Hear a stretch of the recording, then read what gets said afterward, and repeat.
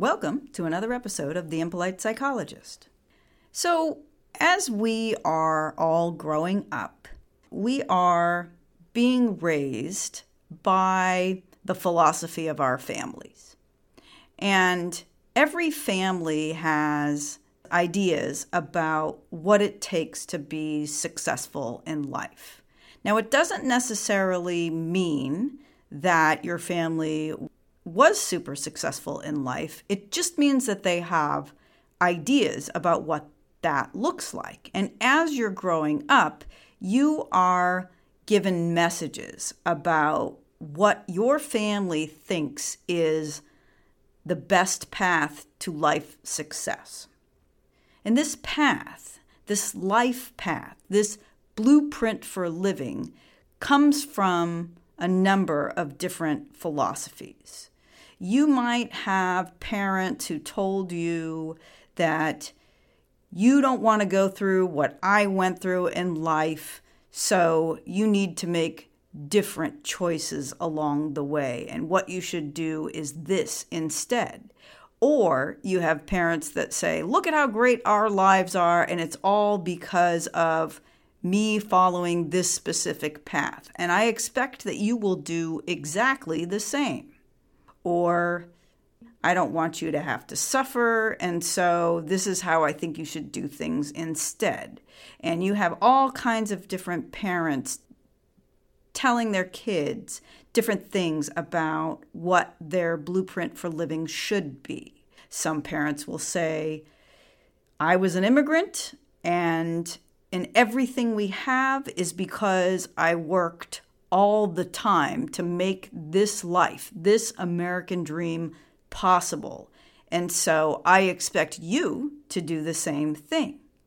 Or you have another parent who might say, well, I spent my whole life working, and that was not a good way to raise a family. I wasn't around, and I would hope that you would do things differently in your life.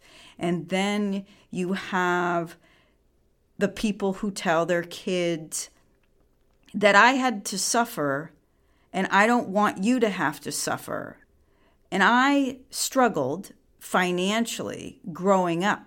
And I decided that I wasn't going to be poor anymore. And so I worked and I plugged away and I worked hard and I created this life, and I'll be damned if I'm going to make my kids suffer. And so then they go on to spoil their children because they don't want their kids to suffer the way that they did.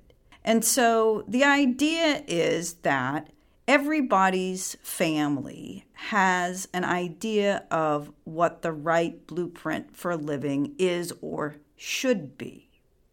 And so they put that on their kids. And what's interesting about this is that it's all from their own personal perspective. For example, a person who was raised during the Great Depression might be worried about going hungry or not having enough food around. And so they make sure that their child never goes without plenty of food, maybe even extra food, to avoid that kind of a struggle. But the next generation didn't endure the Great Depression.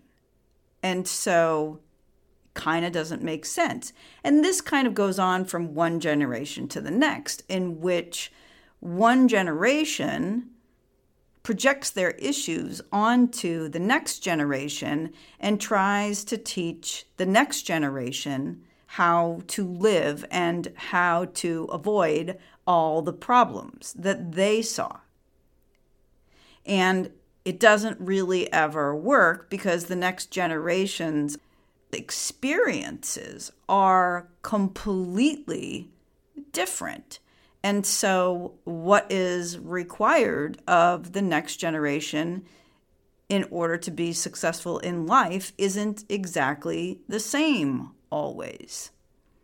And so I looked further as I was thinking about And so as I was thinking about this concept, this blueprint for living, the first thing that came to my mind was the recovery community's idea of this.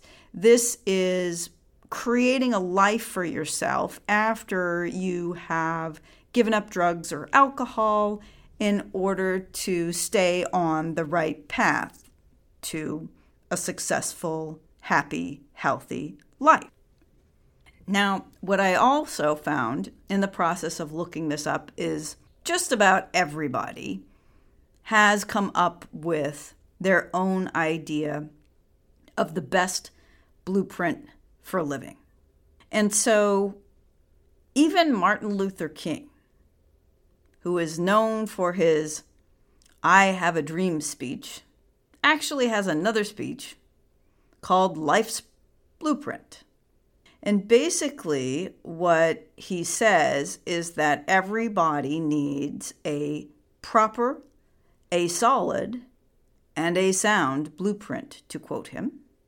And the first part of that blueprint is a deep belief in your own dignity and your own worth.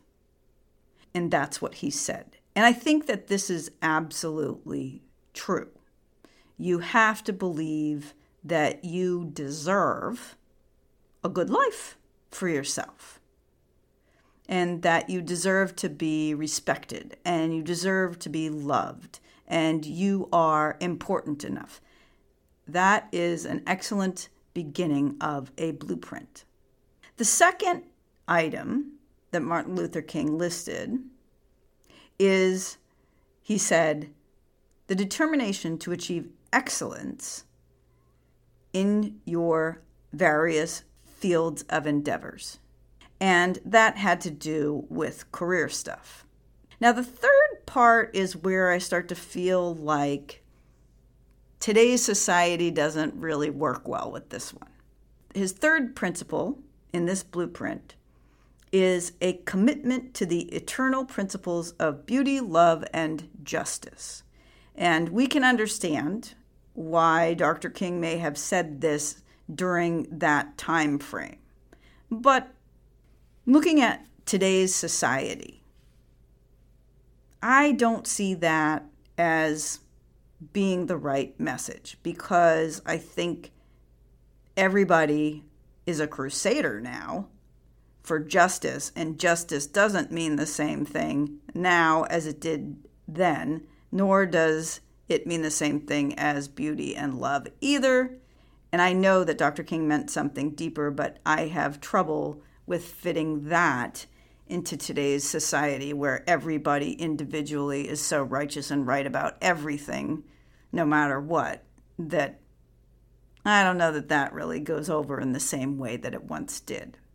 But nonetheless, when I am dealing with people who are recovering from difficult life circumstances, they basically have come to a place in life where whatever they used to be doing and whatever path they used to be on is not the appropriate blueprint for living going forward in their future as a psychologically healthy person. And so sometimes that means that we have to start all over again to some degree. We have to start all over again with what that path is going to actually look like. Now, one of the problems that I see with people is that they don't follow the most basic blueprints for living, and that's Maslow's hierarchy of needs. Now, in Maslow's hierarchy of needs, the idea is that you have to get your own most basic needs met first, and that the bottom of the pyramid of the hierarchy of needs is physiological needs. Now, physiological needs are very, very basic. You need oxygen in order to be alive and breathe. And you're going to also need water food, shelter, sleep, etc. Things to just survive being on Earth. And what I find is that a lot of times people want to move up the hierarchy to some higher level of needs before they even have the most basic physiological needs met. For example, you have somebody who's a starving student and is having difficulty paying their bills or keeping a roof over their head. That's not a person who should be looking at self-actualization at the top of the pyramid. That's a person who needs to get things in check first. They need to survive first before they start working on self-actualization. If you don't have enough money for rent, you certainly should not be spending money on trying to become the best whatever you can be. Because if you can't pay your rent, how on earth should you be working on self-actualization? You need to work on how you're going to get your rent paid. You've got to get your shelter in place first and foremost before anything else. And after the physiological needs in Maslow's hierarchy of needs come safety needs. It has to do with just feeling safe, walking around in your neighborhood, having the security of being employed, having a place to go to the doctor if you need to. You just need safety and security first.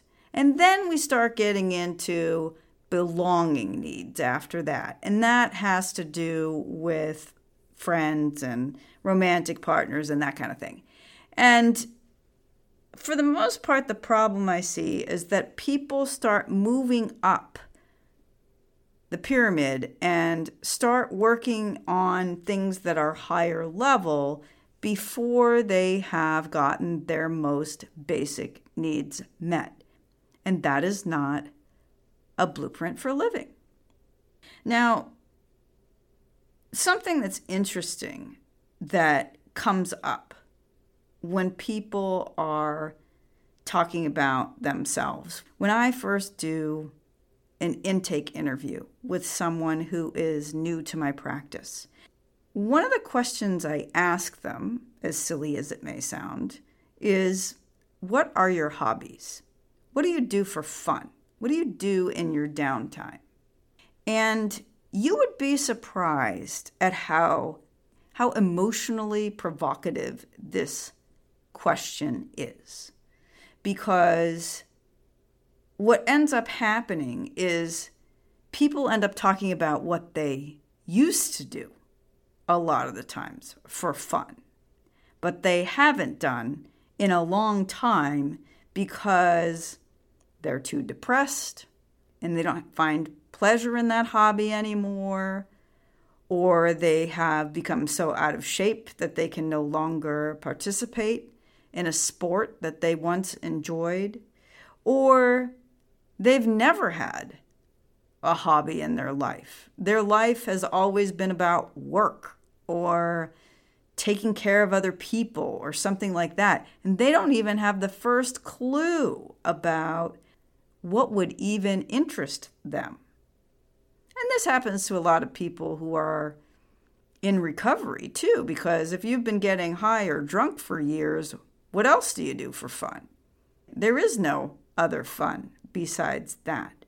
And so just identifying a new hobby is a big part of the blueprint for living.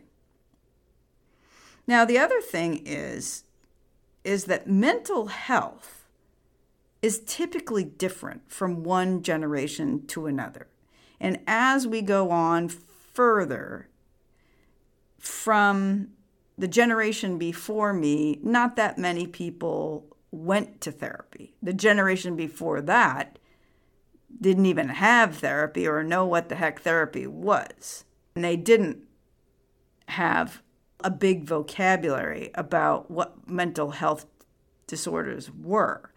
And so the good news is, from one generation to another, mental health has improved over time from one generation to the next, to where the younger generation now is perfectly comfortable talking about their mental health limitations and regularly talk about it. Whether they do the work or not, that's another thing. But for the most part, at least the conversation is happening.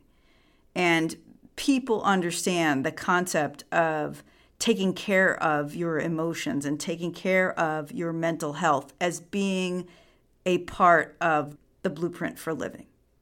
And also, because of this, and the communication about this has helped us tremendously as a society, where people can communicate why something isn't working in their life and what they need to do to get on the right path. And so that has helped tremendously too. And I think it's the little things too, like travel. People who work all the time and never get a chance to go on vacation, or only go on vacation very rarely, I believe must be pretty stressed out.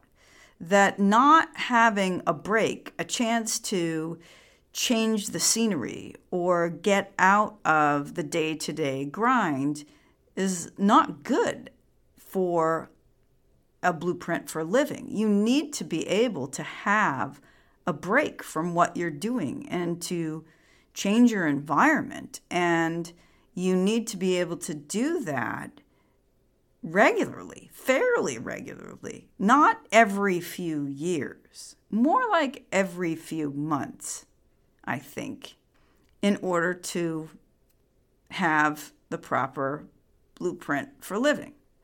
Now, some people decide that their idea of travel means they go back to the same place every year. I have even known people who go back to the same hotel room every single year because they like that place and they're not going to take a chance or take a gamble with the idea that another place might not be as good. And so there are people who travel that way, and that's their blueprint for travel and for their life. And then you have other people who always want to leave the country, and the people who want to leave the country need to experience a different culture in order to feel right, in order to feel like they are on the right path in life. And then you have other people who just want to stay local and never do anything more than local road trips. And that makes them feel safe and secure and happy. And that is their idea of travel. And it's enough because that feels like the right kind of blueprint for living.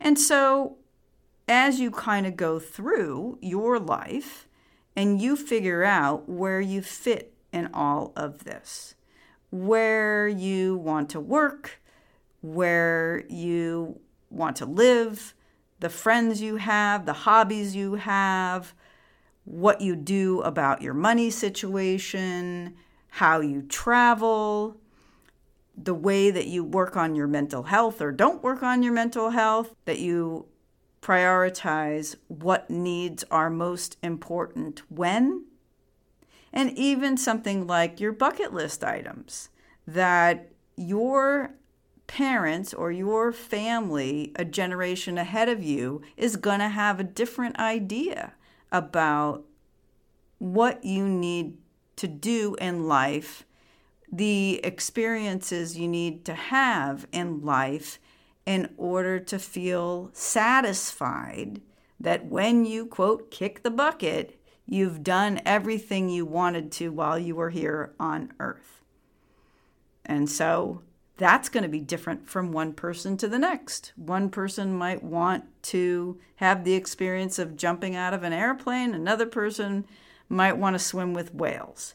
Or somebody else might want to make sure that they see the 7 wonders of the world. or all the national parks or something like that, or meet somebody famous. But having that one thing, or having a list of things that you want to accomplish before you die or kick the bucket, is part of that blueprint for living. That all of these things are the things you need in life in order to feel like you are on the most successful path that you could be on, and you are living your life in the way that feels the most comfortable for you and feels like the right path for you, and isn't about what somebody else told you was the right way to live. You have to decide for yourself what your life looks like, how you live your life, and who you surround yourself with, and what you decide is happiness. Is your blueprint for living. Be well, and thank you for listening.